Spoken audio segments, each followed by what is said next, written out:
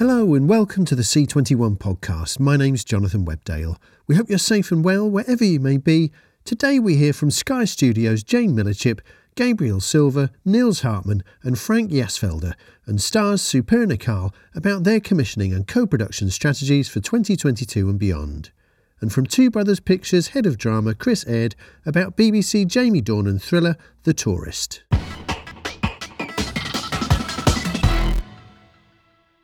Comcast-owned Sky Studios was established several years ago to grow investment in homegrown shows, serving sister pay TV networks and streaming services in the UK, Germany and Italy.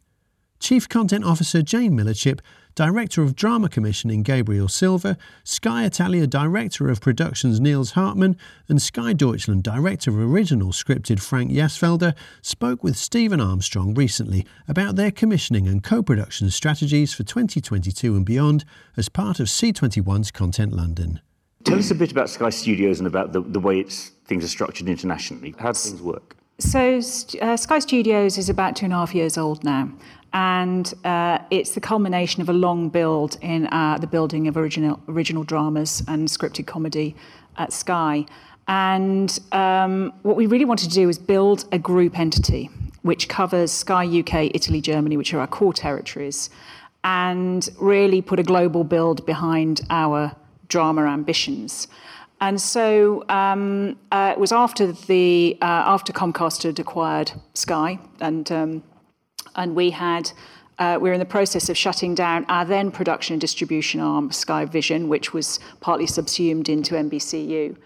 And so Sky Studios has become the creation arm of Sky, and we encompass both the commissioning of independent producers, and we are now building in-house capability in all three territories.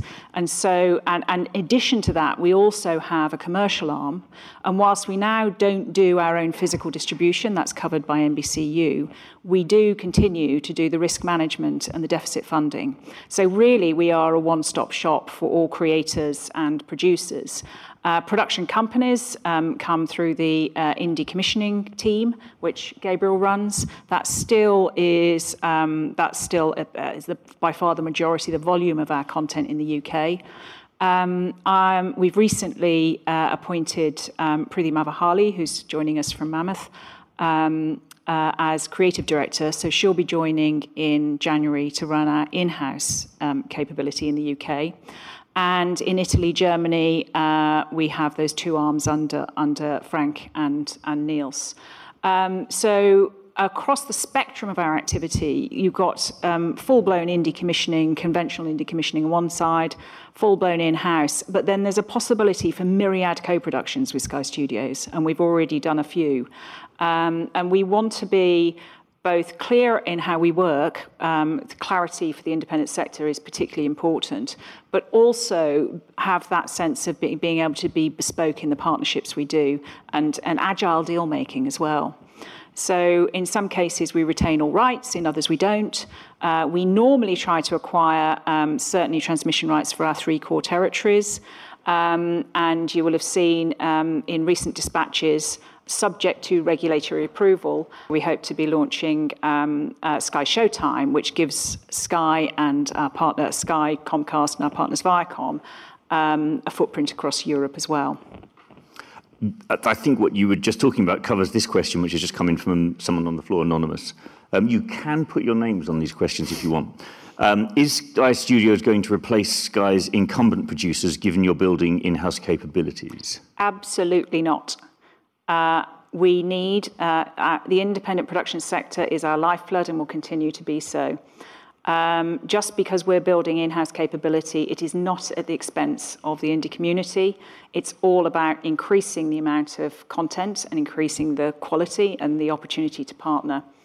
If you happen to be a writer as opposed to a production company, come and talk to our in-house team. We have a number of collaborations that we can do. We have a number of producer deals, writer deals, but none of that work is at the expense of the independent production community. And how does that work in the different territories, nationally versus... You've got an overarching content strategy, but you also have three different commissioners here. So how do those things balance out in the different territories? Maybe you could each speak to your territory? Yeah, well, if I could just tee it up and then you can talk to the real experts. It's really important that we deliver in each of our markets. And so in each market, we have a dedicated team who know that market inside out and work with the best talent there. I mean, it's obvious to say, and we keep saying it because there's good reason to say it, is that a story can come from a very local place, like indeed Landscapers. But if it feeds into universal themes, then it will work in all territories as much as possible. Our Sky Originals we like to take for all of our core markets. Increasingly, we'll want them. We would like to. Well, we will be supplying Sky Showtime. Like everyone else you've probably seen and heard on panels this week, it's really important to have cultural relevance and strong story, incredibly strong storytelling. The quality bar is very high now. But we've all learned how to ensure that our storytelling is also universal and travels. And, a lot of our dramas have big budgets. So we're used to needing that international play through deficit funding and international. So it's not like it's foreign to, excuse the pun, it's not like it's foreign to us. But maybe, Niels, you could talk a little bit about Italy. Yes, in Italy we are launching our first in-house production next spring, Blocco 181.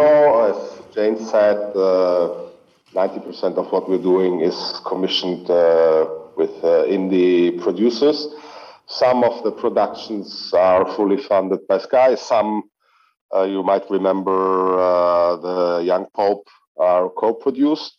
So is our biggest stunt, Gomorrah, which is coming to the final season now, that has been co-produced by Beta. It runs on all the 3 Sky territories, but then it's distributed all over the world. So we have a mixed model. The in-house gives us a bit of stimulation to take writers directly on board. If there's an idea coming up like Blocco, it can be an internal IP. So it gives you that bit of flexibility that we were missing. And Frank, how about in Germany?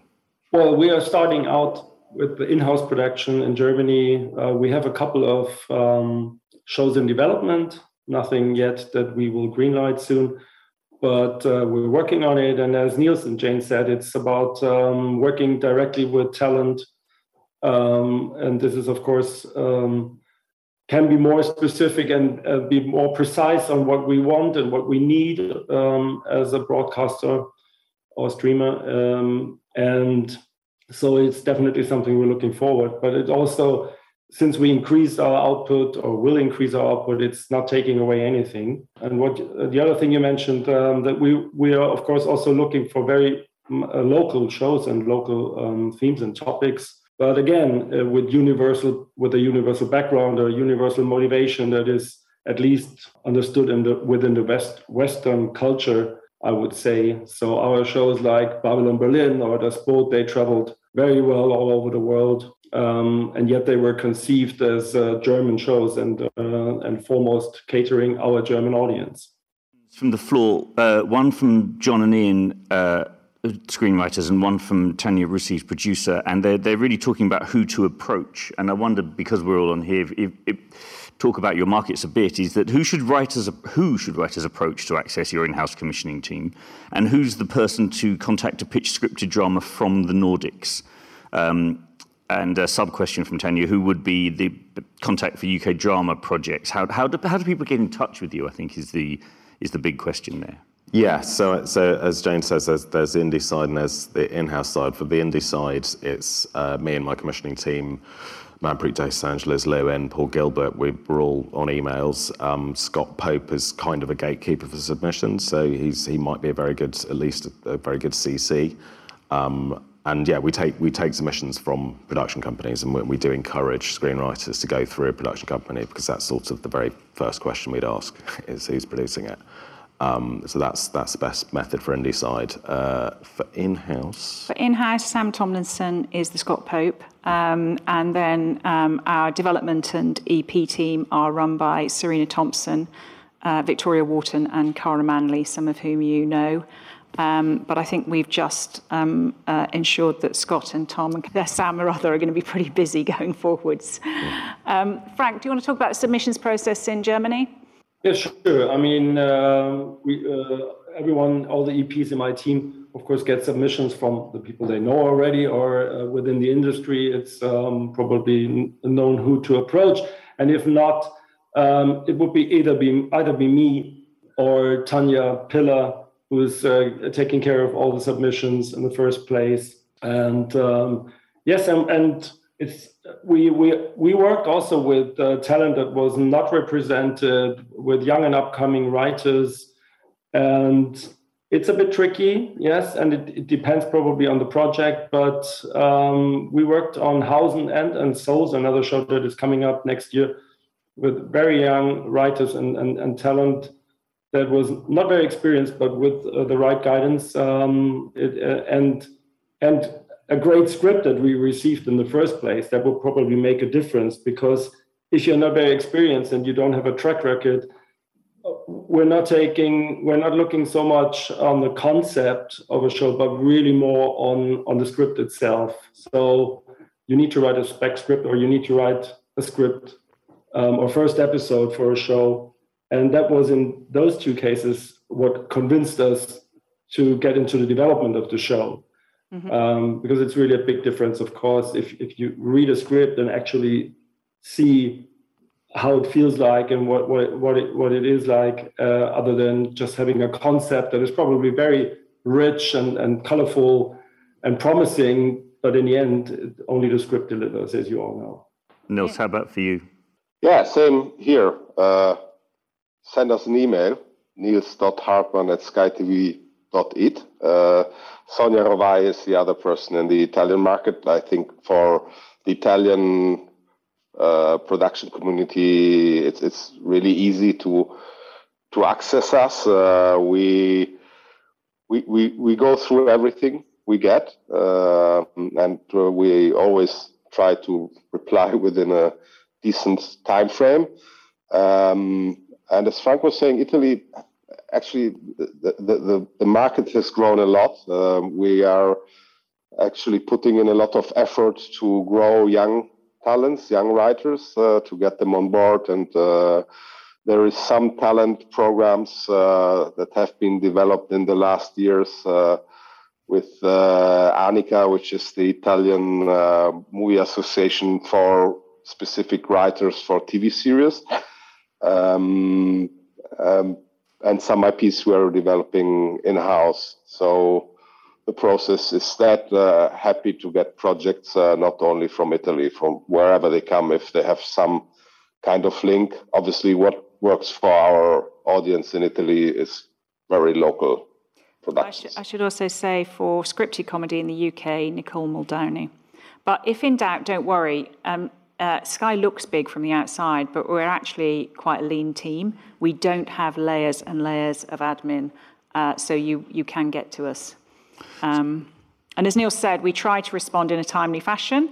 We hope we do. There will always be someone who feels that they are owed a response, but we do try to be as responsive as we can. So there's a couple of questions about diversity. The first one is saying, well, how is Sky addressing diversity in the broadest sense? Mm-hmm. The likes of Bulletproof, Ashley Waters type shows, they've been great. Is there anything else in the pipeline? And another question, which I think is fair enough, there is a lot of diversity talk, but how diverse can you be when, like this panel, gatekeepers are all white? Why do white people still decide what counts as diverse? So what is the... How is Sky dealing with the diversity issue? Sky's been dealing with the diversity issue for some time, for quite a few years now. We've had at Sky a multicultural network, which is company-wide. Those networks are serious and important, and we've made big strides there. In content itself, we have signed up to, in the UK, 25% diversity at BAME, of which quarter is black. And so we have hooked up to targets. I don't think targets alone are sufficient. It's really important that we also build and change and evolve the culture. We have made, we invested in the first overtly diverse production company in the UK in Sugar Films about 6 years ago now, I think, maybe 7 years ago. We recently restructured that business, and the two people who ran the factual side left, and now Kwadwo Dejan still runs that business. And we work very, very closely with him and are about to go into our first production with him. At the time, that was a distinct and positive move. We have a number of training and diversity initiatives, one with Bishke Ali and Netflix, actually. It's important that those initiatives, you don't end up in initiative soup, and it's important that something happens after the end of those initiatives, and that, there's still work to do. Absolutely, there's still work to do. The transition from entry-level jobs to senior management continues to be an area that we need to lean into, absolutely. The intention is there, the will is there, the strategy is there, and I really hope in the coming months and years we are able to share with you the fruits of that. But there's still a lot of work to do, indeed. Bulletproof was a great example of how you can have, really, diverse leads. Wolf, our recent CSI drama, again, heavily diverse show. We intend to do more of that nature, but it's still absolutely work in progress. There's two questions that actually probably sort of merge together, which is, do you have interest in certain genres do you have a preference in genres? And as a separate question, but I guess the same thing, would you consider an international period drama in terms of the genres that you're looking for? Yes, we would consider an international period drama because we don't actually rule anything out. And so each year, certainly in the UK, there are a couple of landmark minis that we do, but we're very interested in returnable franchises, obviously. And everything we do, we seek a broad audience. But in terms of, if you kind of want to know what our mood is, our feel is, kind of elevated commercial is something we often look for. Lean forward storytelling, particularly on Sky Atlantic. Great writers, obviously muscular storytelling, audacity in the storytelling. For instance, taking landscapers taking a kind of that conventional crime genre and turning it on its head effectively. But that doesn't mean we want niche. We want compelling storytelling, but it still needs to have that commercial appeal, that broad appeal, and co-viewing as well. It's really important, increasingly important. Gabriel, do you want to kind of come in here? No, that's absolutely the headline. I'd say it's we're incredibly proud and make a lot of noise about our limited series, as with Landscapers. But Return is really, it's really what we're after for both channels. There's, some of our shows have come to their kind of organic end. And it's not so much replacement for the likes of Bulletproof or Tin Star. It's actually what is the new iteration of a Sky returning series, of a big franchise show.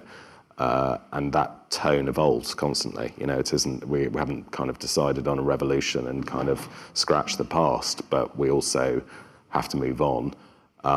And so it's as Jane says, we're not ruling out genres. The second we say, oh, thanks very much, we've got 2 sci-fis already, it means you're bound to miss out on the best sci-fi ever. So I'd encourage from all genres, but with the focus on what a successful show is, which is centred on magnetic characters taking you through season after season. And Andrew's got a couple of questions, which I think probably work to all of you, really, which is... He has a series and features that could be shot in 2 or more Sky territories.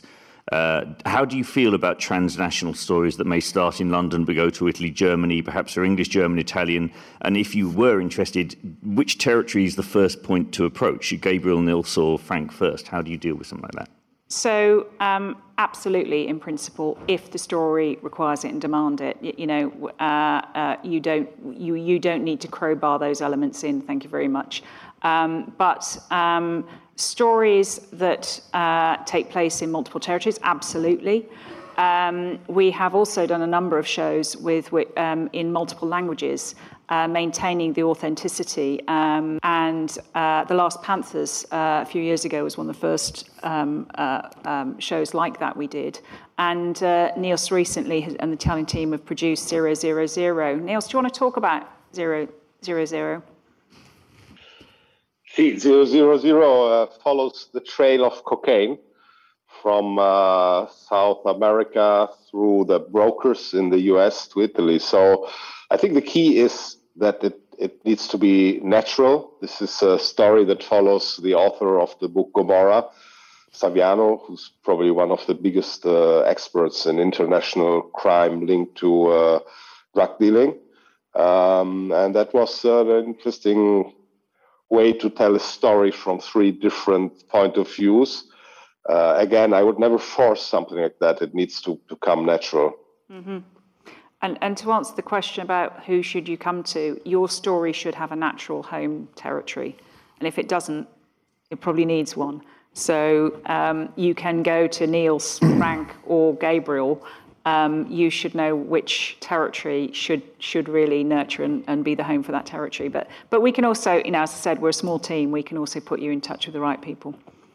And there's a few questions which I think are talking about expanding territories or the range of territories. There's one which I'm afraid actually was one of the first ones, and I still haven't got around to, from Anonymous, which is, what about Asia? Do you have a presence there? Within that, I think, attach to that, do you consider co-productions with territories where there is no Sky presence? Yes. And then would you be acquiring other production companies in core markets or in other markets like France, or will you be basically building in-house? So that's a lot in one. But yeah, so in terms of co-production, absolutely, yes, please.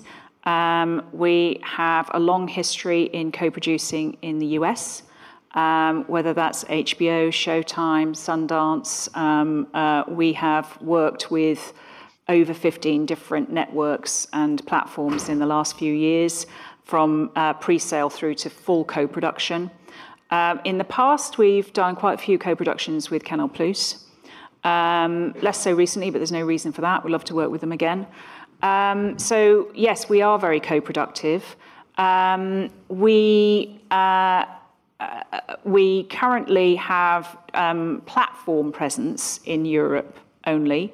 Obviously, we are very closely tied to the NBCU family in the US, but we also work with partners outside of that through co-production. Co-production partnerships are really important to us because, one, we want to work with the best people, the best teams, and also that gives us the ability to work with really healthy budgets. But it's always led by the story. So if the story has relevance to our core markets, then absolutely we'll work with them. I don't know if I answered all the questions there. I lost count. Unfortunately, I hit delete after so if your question was in that list and I didn't answer it, sorry. Answer it, put your hand up. And what about Asia? Asia. We currently distribute to Asia through NBCU. We don't currently have any co-production partnerships there. We wouldn't rule them out. If you do get picked up as development, there is a fear that you lose control of your IP and subsequent profits. At what stage would you consider a pre-buy? So Sky Studios, being a one-stop shop, allows us to work with partners in a number of ways. We retain most of the rights most of the time and work with NBCU for distribution, and Sky Studios does the deficit funding. But generally speaking, we share in back-end IP with our production partners. So I think that does set us apart. Some producers may feel that we're denuding them of their rights. I more likely see it as Sky takes on a lot of risk, and we're prepared to share the upside with you. We don't take all the rights all of the time. There are many occasions where we've co-produced, our co-production partner takes international, or even with vertically integrated production distribution groups. And we're good to negotiate with. We'll always have a conversation. If we're taking a project for all our markets and we're investing significantly in a show, then we will probably want to have more engagement on the commercials as well, because we're taking so much risk on it. But we try to be and see ourselves as good partners. So hopefully you get lots of upside with Sky. Well, we'll de-risk the producer, but then still share in the upside. And I think owning and controlling the rights are important for producers, but having a share in that upside is more important. So owning the rights themselves or controlling them isn't always the answer, because controlling the rights often means you have to take on an enormous amount of risk. And you don't see break even or upside for several years, especially with the inflation of budgets at the moment. So, it's a nuanced conversation. So we're always open to discussion. Who does the producer's job when you're working directly with the creatives? So, each of my partners here should answer, but I can give you an example of a show that we are just in post-production on, The Rising, which is our first true blue in-house show from the UK team. And Julian Stevens came on board to exec produce that show with us, along with our in-house team, Serena Thompson, exec produced on behalf of Sky Studios, and Eugenio Perez. So, we have a really highly qualified in-house team, but then we also partner with specific producers to bring them on board. Niels, do you want to talk about Blocko, how you've pulled that production together? Yes, Blocko is following the tradition of crime drama, which organized crime is something Italy exports very well, which is not a good thing, but TV series about organized crime is also something we distributed well since Gomorrah. As I said, Gomorrah is coming to an end. So we were looking at different approach to crime. Crime always happens in the center or south of Italy. So idea there was what is happening in Milan. Milan is more renowned for fashion and design. So there was an article we read 8 years ago. A gang of South American was running around with a machete, and they axed a bus driver from the public transport. So that brought us into the idea of investigating what is actually happening around Milan. And Milan is very small compared to Berlin or London or Paris. With a 10-minute scooter ride, you are on the outskirts, and there's things going on that people don't talk about very much. So the idea was, okay, let's talk about these gangs, the direct system in Milan, but to make it really different, we wanted a love story in there. So the brief we gave the writers was we want Romeo and Juliet as a horizontal thread. Now it turned out that it was Juliet, Romeo, and Romeo. So it's a triangle love affair of these young kids. And it looks, the other thing is we wanted it to look and feel different from Gomorrah. Obviously it's crime, obviously there's some violence, but in the end it also addresses social issues that there are in Milan and in Italy, and it's a great love story. Frank, if it's only specific to Deutschland, about the question which is about how the producer works with the creatives when it's an in-house production. Yeah, I mean, not much to say since we're only developing at the moment, but we're definitely partnering with experienced indie producers, and that will be the case probably. Or it is already that we are looking out for a partnership so that we're prepared when it comes to the actual production, because we can't handle that, of course, on our own. We have a follow-up question, I think, from the person who asked the diversity question, which I think is interesting. They're saying the diversity question was well answered. But is there a discomfort in mainstreaming black narratives because they do challenge narratives of white superiority, or that there is the narrative of the white storytelling? I don't think that's a barrier. Gabriel, do you want to? No, I wouldn't say so. I don't think it's a barrier. Whether we're doing it well enough is another matter. Yeah, and I think we're abundantly aware. There's a lot of talk about targets, and I think, in a sense, I think Sky is something of a pioneer in terms of on-screen diversity, but arguably that hasn't been. It's been more difficult to be quite as assertive in terms of writers and HODs and crew generally. And I think we're doing well in terms of writers on our shows, a lot better than we were, but still not that many in terms of lead writers and showrunners. And I think when the voice of an entire series comes from diverse authors, I think you won't be asking these questions because the perspective will be completely different. Or not completely different, but it will come from a perspective that isn't being mitigated through a white lens. I think a good example of that is Save Me, the series that's now gone to 2 seasons, produced by World, but the creator and writer is Lenny James, and the vernacular of that script is extraordinary, and very much from Lenny's heart and head. And I was mesmerised by the scripts in the first 2 series, because his voice is there. I wouldn't say it's different, but it's really strong, and the perspective is it's not white, and the fact that we were able to kind of say to Lenny, he wanted to develop a show with us. It's his creation. World did a brilliant job of producing the show, but the vernacular, the tone, the voice is incredible. And some of the monologues that his character has, particularly in season 2, they're extraordinary, aren't they? Yeah, absolutely. No, it's a wonderful show, BAFTA-winning show. Yeah, won a BAFTA. There you go. This question's from Prince Charles, which I think is nice. Good. Are your pockets deep enough to allow you to finance a feature or a series 100%, or do you prefer to bring on co-producers? The Sky Cinema team don't currently sit within Sky Studios. That's not to say we don't work quite closely with them. To date, our activities, I don't work, this is my specific area of interest at Sky, but we have increased the number of Sky Originals that we do in the UK, certainly, usually in partnership.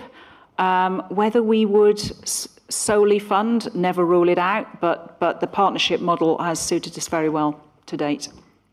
So we've got 4 minutes left, and we do have 4 outstanding questions. I will run through all 4 now. Some of them you may be able to dispense with relatively quickly, but then spend more time on others, just so we can try to make sure that everyone's questions are dealt with.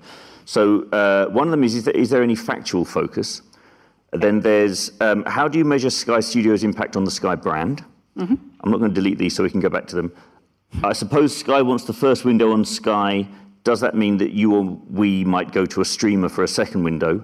And finally, would you please share the plan for original productions for Sky Showtime? So factual focus, studio on brand, first window, streamers, and original productions for Showtime. Right, I might have to ask you that again. But so, first one, documentaries, yes. Barnaby Shingleton is our head of factual documentaries at Sky Studios, and we are increasing our output in documentary singles and shorts miniseries for Sky documentaries, and also in Italy, Germany.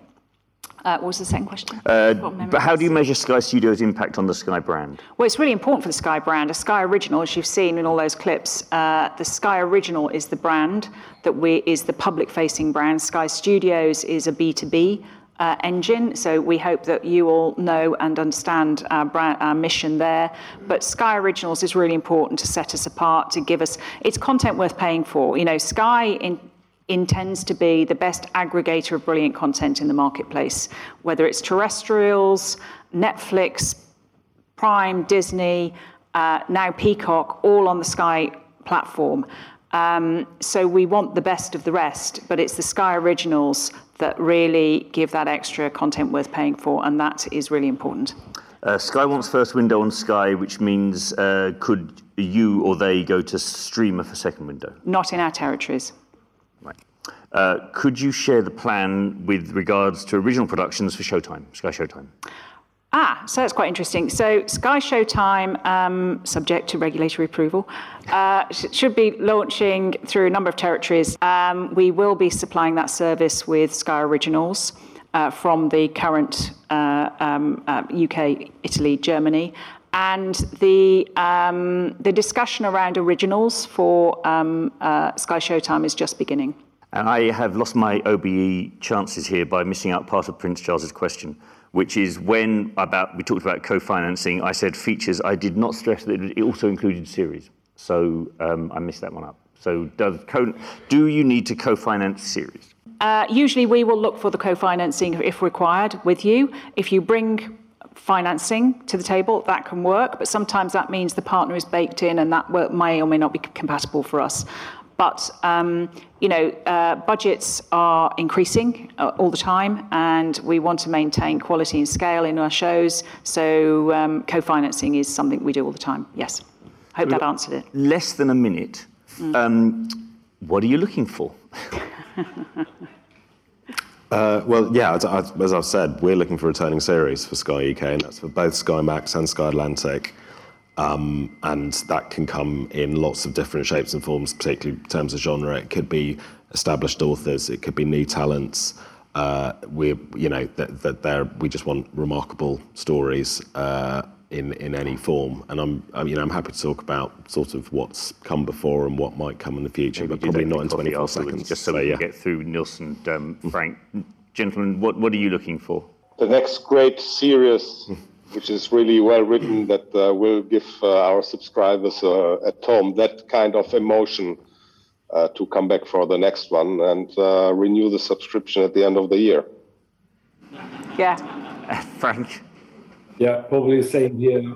Specifically, big shows with IPs that are already there, or that they're based on either a novel, a game, or a movie. Or a biography or a historical event, that is definitely one of the great pillars of our commissioning strategy. And I should also say, on behalf of the scripted comedy team, comedy half hours, returning franchises, and 1 hour character-driven comedy dramas, what we're looking for in the UK. So sadly... Can I also say thank you all for coming? And I think C21 have done an incredible job to keep this going, and thank you for everybody for still turning up in very difficult circumstances. And missing the off as well. Thank you.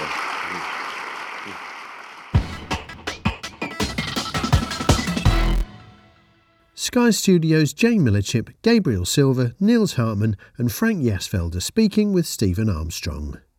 Suparna Kal is president of International Networks at Starz, the Lionsgate-owned US premium cable network which has spread out around the world via streaming service Starz Play.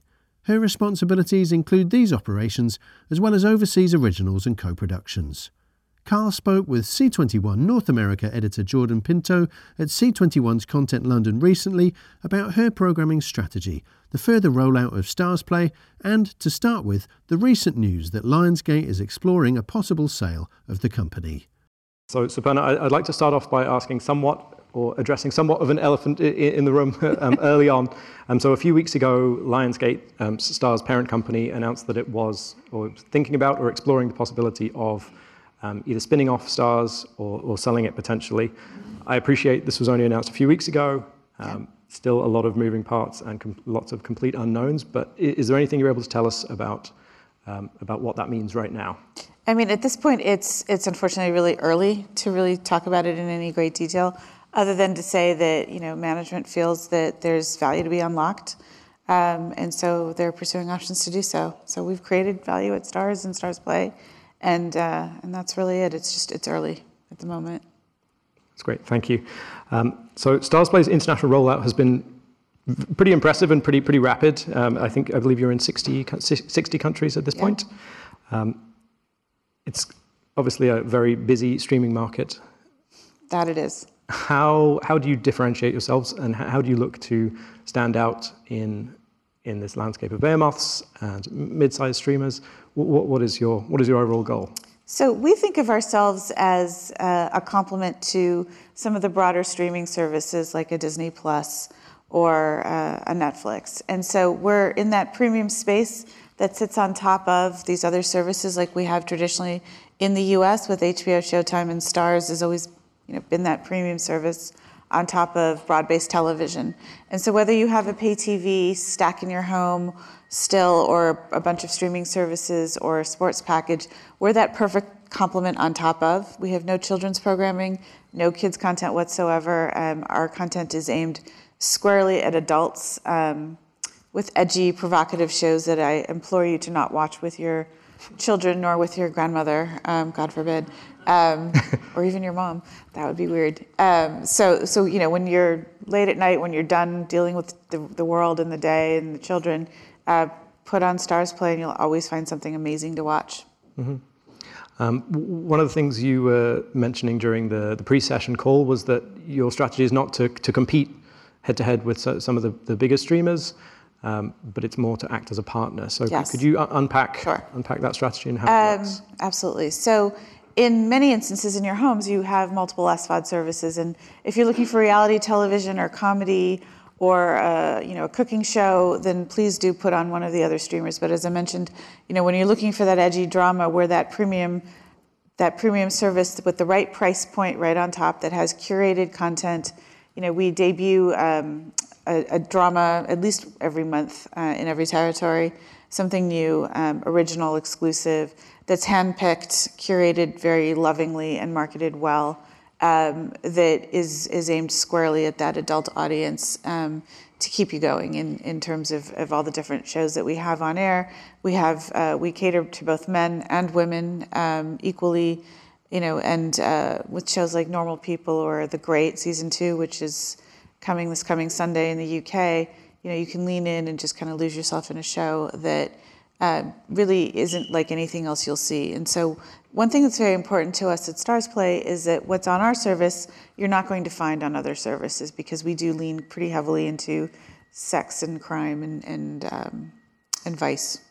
Mm-hmm. When you're partnering with other services, is it ever a problem to find people that are partnering on such racy content, or is that a pretty simple proposition? It's so interesting because a lot of the producers and writers that we work with are so excited to have us kind of in the mix because they can explore and be a little edgier than they normally would be.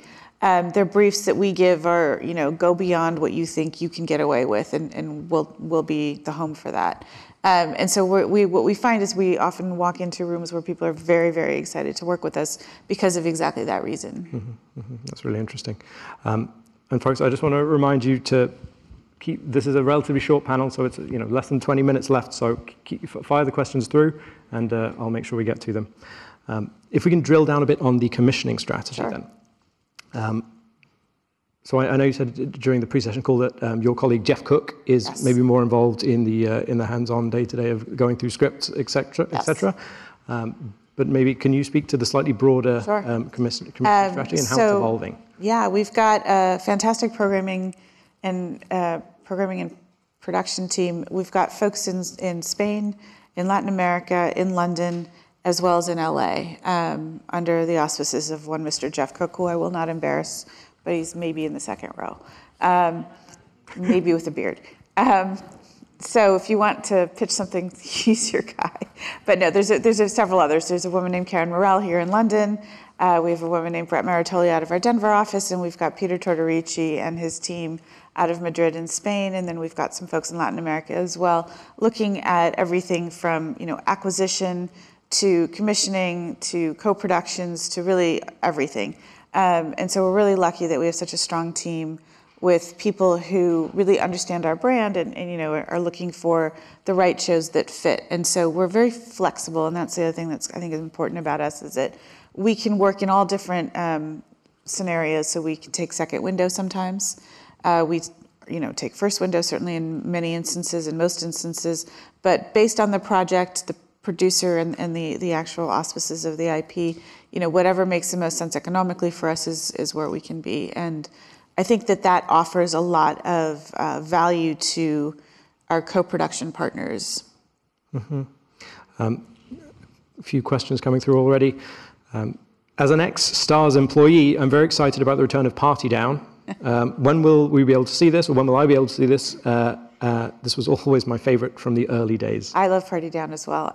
Maybe for those that don't know Party Down. Right. So Party Down is the behind-the-scenes show of a bunch of caterers in Los Angeles and all of the nonsense that they have to deal with. And it's got a tremendous, tremendous cast. And if you ask me to name them, I probably can't off the top of my head at this moment. But you would know them all. And so most of them are coming back. And so this is a reboot that's been in the works for quite a long time. And it's in 2022, I think, later in the year. Could you illustrate the difference or the key difference between what an original Stars Play commission would look like versus something that you would acquire? So something we acquired would be Dr. Death, which I think is a Peacock show in the US with Alec Baldwin, Christian Slater, and Josh Jackson, based off of existing IP. And that was something in the true crime genre that works very well for us. Acquisition. Something like Gangs of London, also an acquisition. Normal People, acquisition. Things that we commission, let's see, All the Things We Never Said, A French Case, and then a bunch of Spanish language originals that we have coming up, one of which is just debuted earlier in the month, last month, called Mala Yerba. And then we've got a whole bunch of shows that we've commissioned, mostly out of Spain and Latin America. Let's talk about the Spanish language commissioning strategy then. How long has it been something that you've pursued? And talk about the strategy today. Great question. So it's been probably about 2 years. And it takes a long time, obviously, to get things going. But we're at a point now where I think we've got a Spanish language original, consistently all the way through for the year. And so, that's thanks to Peter and Jeff and several others that have been working really hard on finding the best projects, the best producers and production companies to work with, the best writers. And each show is unique and different from each other. So we've got a show about cannabis and just the legalization of marijuana, but the story, it's really a coming-of-age story for a bunch of young people and entrepreneurs. So it's not your typical drug crime type of a show. It's really entrepreneurship and young people trying to figure out how to make it in the world. To Senorita 89, which is behind the scenes of the pageant industry. Very salacious, very, very, very sexy. And, again, there's a crime involved somewhere in there too, a murder. Very different from a show called Express, which is out of Spain, with a co-production with Media Pro, with Maggie Cervantes, and that show is just so amazing. And it's about express kidnappings and the way in which we all live life in a very fast-paced way. And express kidnappings are actually a thing where you get kidnapped for a few hours and your family has to pay some ransom to get you out. And the twist in this is that one of the investigators who's investigating these kidnappings is actually a victim herself. And then she's also got a family, and so she's, your typical woman juggling career and trauma and a family and fighting crime all at the same time. Then we've got a show called Nacho XXXL, which is based off the life story of Nacho Vidal, who's a porn star out of Spain. We announced X-Ray, based off of the podcast, King Juan Carlos of Spain, his life story. So these are all very, very different shows from each other. But what they have in common is they're authentic stories told by and for local audiences. Are the majority of the Spanish language shows originating in Spain specifically, or is it Latin America or It's South both. America? It's a mix of both, yeah. Another part of the strategy is it's a very global strategy, but South and Southeast Asia. Yes. Yeah, could you talk a bit about what that strategy looks like? So we've got a full management team in India, and they manage the South and Southeast Asia businesses. Their first original, I think, debuts this week. It's called Hiccups and Hookups, and it's with Lara Datta, told by Kunal Kohli as the producer, and it's loosely based on Casual, if you guys have seen Casual.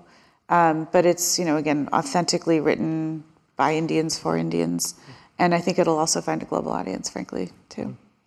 For Southeast Asia, are there any projects in the works at the moment? Not just yet. We're just starting our expansion into Southeast Asia. We started with Indonesia, and I think we've announced Malaysia as well. Okay. For for people that might have ideas that they wanted to pitch either for the Spanish language part or for the South and Southeast Asia, what is the best route in through the STARS It's really ecosystem? contacting our team with Peter or Edgar or Jeff. Mm-hmm. A couple more questions here from Slido. Can screenwriters approach Jeff or Carol direct, or do you prefer approaches through indie production companies? I think through production companies. Mm-hmm. Here's a question. What are you looking to commission specifically out of the UK, if it's possible to pinpoint what that would look like? I think true crime is interesting to us. Whodunits, in the vein of a Knives Out, I think would be fantastic. A good mystery whodunit, I think would be amazing. Mm-hmm.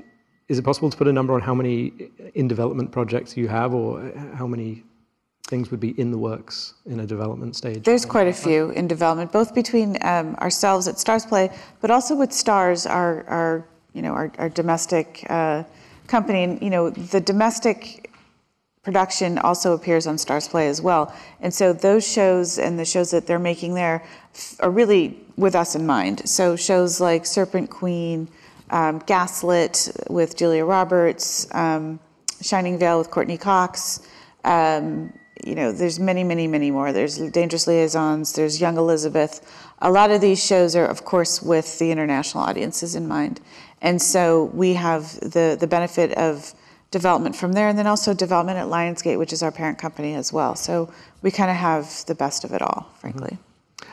As Stars Play grows, does the interaction between Stars in the US and Stars Play change at all? Or No, it's fantastic, actually.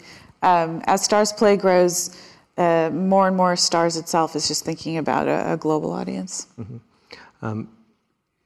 The licensing of how things work, does everything that appears on Stars in the US, does it typically end up on Stars Play, or does it all go to Stars Play? More or less all of it does. There's some exceptions of things that were licensed before we existed, but other than that, yeah. Okay. Mm-hmm. Any interest in period dramas from... Well, there's two questions here. So, any interest in period dramas from either India or British? Well, it actually says India/British, so I don't know whether there's a kind of joint theme there, asking there, but... There's a few that I've looked at recently that are, interestingly, both set in Malabar Hill in Bombay, for anyone that's asking, that are both period pieces that I've seen of late. I don't know that we've put anything into development just yet. Our Indian colleagues are certainly looking at all sorts of things, whether they're, contemporary pieces like Hookups and Hiccups, or whether they're more period piece. But there's definitely stuff that they're looking at for sure. Mm-hmm. Is the Indian market one you're quite excited about? I think at the moment we're seeing things like Squid Games, very very obvious example. But the I suppose Korean content kind of springing up. Do you have high hopes that the Indian content could start traveling in a similar way? Yeah, I think so. This particular show, their first original, is really just, the production values are amazing, the acting is phenomenal, and it's really fun to watch. I will also say that I have to say that just as an Indian American person, when random neighbors of mine have come up to me and said, "Oh, we watched that dating show of arranged marriages on Netflix," and we have these deep discussions about that. I found that very jarring and super interesting and kind of cool. Mm-hmm. I remember the show. I'm Indian British, I suppose, but anyway, that's neither here nor there. Are you able to talk about some of the next territories that you're looking to expand into for Stars Play? So we just launched in Australia recently, and so that's our latest. There's more coming in Southeast Asia. Other than that, I think we've got enough on our plates with 60-plus countries at this point. And so the goal is to definitely just strengthen and deepen our presence in Europe and Latin America, mm-hmm. and Canada. For Australian producers that might be in the room or interested, when you branch into Australia, will there also be a plan to look at Australian originating projects? I think at some point, not just yet. I think it's a little early days for us still. Mm-hmm. We literally just launched a few weeks ago. Mm-hmm. So and I would just like to clarify just for the commissioning remit. So we're looking at kind of UK, Spanish language, South and Southeast Asia. A little bit of French and German. French and German. Why not?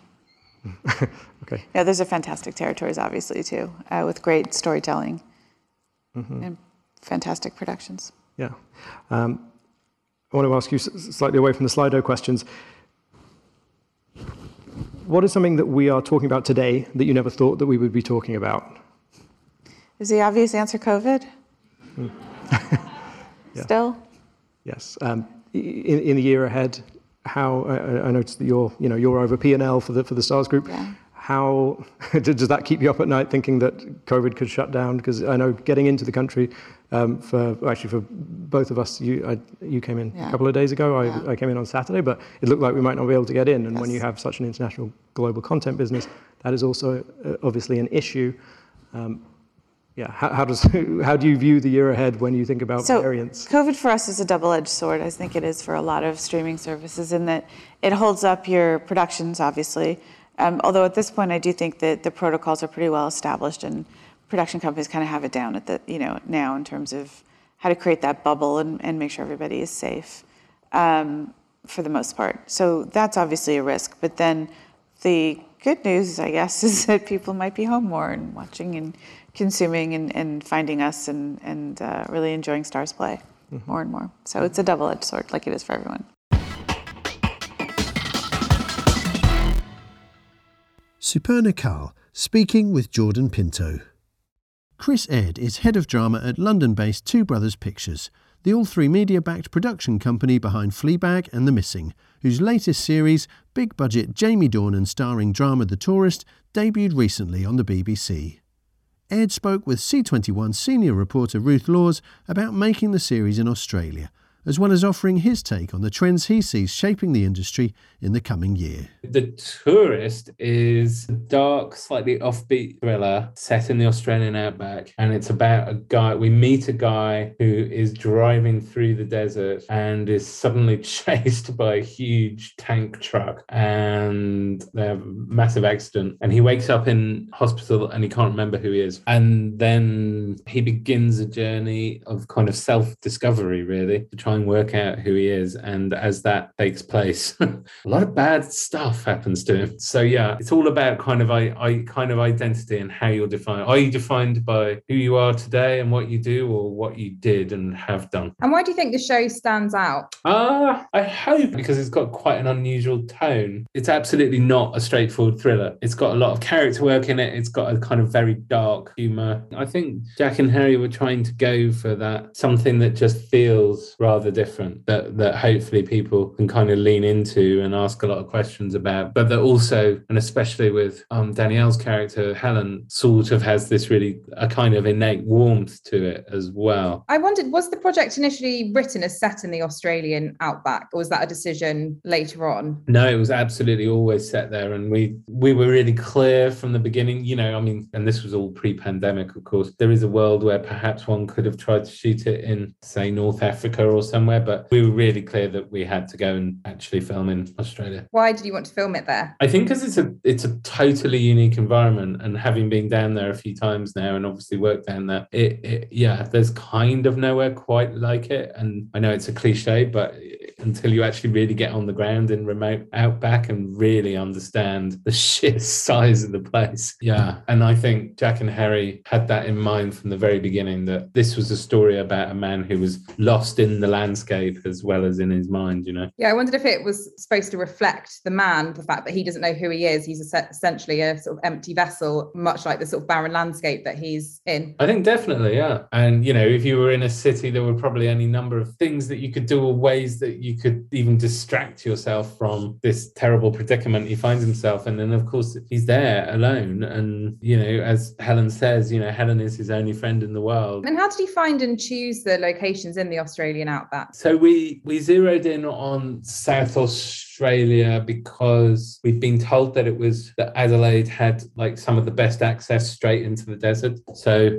whilst we shot a lot of it about 400 kilometres north of Adelaide in various different locations, but actually you don't have to go far out of Adelaide and you're quite quickly into a very remote feeling place. So there was that. And then, we did a lot of scouting. I mean, a lot. And so, for example, that truck chase sequence was shot in about 8 different locations with multiple, I mean, we bought 5 cars. We shot something in the region of, I think we shot like 5 main unit and 6 second unit days for that sequence. And that is very unusual for a TV show. So yeah, we wanted to go the extra mile with the locations to really like make it work. And you mentioned earlier that it took ages to film. I assume the length of time has something to do with the pandemic. And I just wondered how that affected or complicated the filming process. So the actual filming, the actual production of the show was longer than some shows, but that was because of the production value, because we were shooting a big show and with lots and lots of different moving parts. COVID affected this show in as much as it put us a year behind, because we were originally going to shoot spring of 20, and obviously that didn't happen. But actually, in terms of increased shooting time on the ground, COVID didn't really affect this show because it was in South Australia, where there was no COVID at all. Obviously, it's only latterly, since our summer, that COVID has become an issue in Australia. When we were filming there, I mean, there were no cases of COVID in South Australia at all. What was the most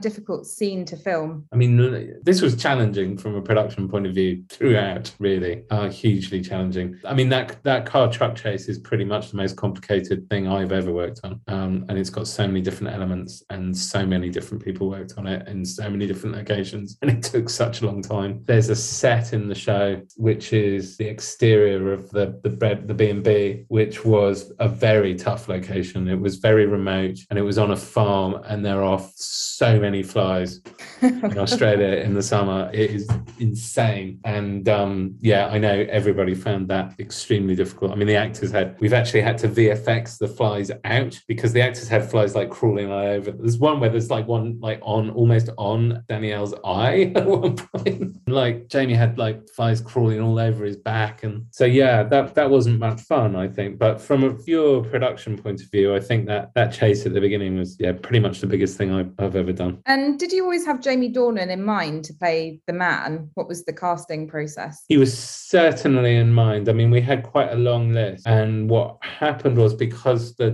production kind of went on hiatus, things obviously, so we were sort of gearing up in one way, it was a whole sort of approach, and then of course everything stopped. And what happened was Jamie became available, which was fantastic for us. So we were thrilled, because he's just the right mixture of obviously very much a lead, but also he's really funny. As you're the head of drama, I wondered what you think will be the trends in drama programming next year. I think everybody's always looking for something that hasn't been done before at the moment. Like distinctive is definitely always the watchword now. And I think if anything feels halfway familiar, it's going to be a tricky sell. And then I suppose allied to that, it definitely feels at the moment that at one end of the business, the sort of production, and this is a really good thing and it's really exciting, but shows like The Tourist are sort of becoming the norm, that we need to deliver shows that work at this scale and this size and scale and reach. And that is demanding. It's hugely demanding. And as an industry, I think literally in the last kind of year, even in the last 6 months, everybody I know is talking about the fact that we're in a world where instead of making a kind of 6-part TV show, you're almost making 6 films. And that's making us all kind of, I mean, The Tourist has challenged me in ways that the stuff we've done on this that I've never done before, in terms of setting up things of this size, but also the attention to detail, the attention to the frame, to the cinematic approach, the amount of post-production we're doing, the amount of visual effects work that we're doing now. Visual effects has graduated into this totally new world where a lot of the work is completely invisible to the audience, but we are doing so much work to try and make the pictures as filmic and cinematic as possible. So I think there's a demand for shows to be made in that way. I think that will definitely carry on. Do you think that's because of the streamers, because they have a lot of money and it's kind of raised production values up across the board? I think that we're now looking at, because we are now looking at big international productions that have multiple, and streaming money, it's largely American driven money. There's a production value that I suppose Hollywood has always kind of had that is now slightly applying across the piece. I also think there's a sort of generation of filmmakers now who, I don't think there's much distinction anymore between TV and film, and it's filmed content and TV. I mean, clearly cinema cinema is still very much the preserve of absolutely colossal blockbusters and you know, the Marvel universe and all of those sorts of things. But actually, television and stuff that we're making for people's living rooms is sort of not a million miles off now. So it's really a kind of convergence, I think, of film and TV. Maybe everybody just wants to make as good material as we possibly can, but it is definitely it's more complex and it's more challenging and more demanding. And what do you think the biggest challenges and opportunities are? You know what, I'm having said everything that we just said about the higher production stuff, which obviously everybody wants to do, and I think there's so many exciting challenges there. I also think we should be mindful of continuing to make simpler, character-driven, story-driven material that doesn't necessarily need to be made in this kind of way, you know, and maybe is a little bit more akin to the way that we've made TV for 30, 40, 50 years, you know, and I don't mean old-fashioned at all, but I think there's a way to make sure that, you know, so I think we live in a world where everybody is very mindful of the fact that we need to give access to as many different voices on television as we possibly can. Newer voices, you know, deaf, disabled, neurodiverse voices, and obviously the BBC and Netflix have just launched this big scheme. People of colour, different genders, all of these things, you know, and I think that in order to do that, there's probably a spectrum of production approach that we need to make sure we continue doing, and then not everything can be shot in a huge kind of all singing, all dancing way. And actually, I've always found certainly there is huge creativity and value in putting constraints on things, on saying, okay, this is what we have available to do this. How do we do it? And some of my favourite films, certainly over the years, have come from, you know, low budget. You look at some of Spike Lee's early movies, you look at Kevin Smith's early movies, you know, really talented people who make things, but not necessarily with a colossal amount of money. And I really want to continue to do that. And I think certainly there is an audience for that material. And I don't just mean students or, you know, whatever. I mean, there's a traditional mainstream audience who likes telly made in that way, I think. And I think we need to make sure we keep doing that as well. Lots of money will help a good script be great, but it won't fix a bad script. And good stories and good scripts, and something that I've been thrilled about the last little while is how directors have become so much more valued and important in the whole process, because now you have really good writers or showrunners and you have really good directors. And when you put those two things together, because I don't think we did that for a long time in TV. I think we undervalued directors, and I think we are now. Everything's being approached in that more cinematic language. You know, you have to get your script and your casting and your director's vision right, and it will work. But if you've got 10 million quid, it won't necessarily be good if those things aren't right. I just wondered what your strategy is, and if you've changed it at all to adapt to the changing landscape. Well, I think it's kind of just all the things that we've just talked about are very much in our heads, you know, and that, you know, continuing to try and come up with really distinctive propositions and scripts, work with the best talent. But I'm certainly thinking very much about, okay, what are the shows on our development slate where we really do need to kind of find, you know, the kind of financing that we've found on The Tourist, and then what are the shows where we can kind of maybe tailor it in a different way, you know, that they're smaller, that they maybe don't need as much international money, that we can. I'm a firm believer that, yes, if you get like loads of international money for something, great, but actually there's the other way of looking at it, that if you make something for a domestic audience that is brilliant, then it should travel anyway, right? And I mean, Fleabag was a great example of that. So I think just that really, and that we're continuing to work both in drama and in comedy, and yeah, you know, push boulders up hills. Chris Ed from Two Brothers Pictures speaking with Ruth Laws. That's all for this episode, but you can hear more discussion by tuning in to the weekly review show on our C21 FM internet radio station, where you'll find new interviews airing from Monday. The podcast will be back next Friday. In the meantime, stay safe and up to date with all the latest international TV industry news and views by following C21 online, on mobile and social media. My name's Jonathan Weddale. Thanks for listening.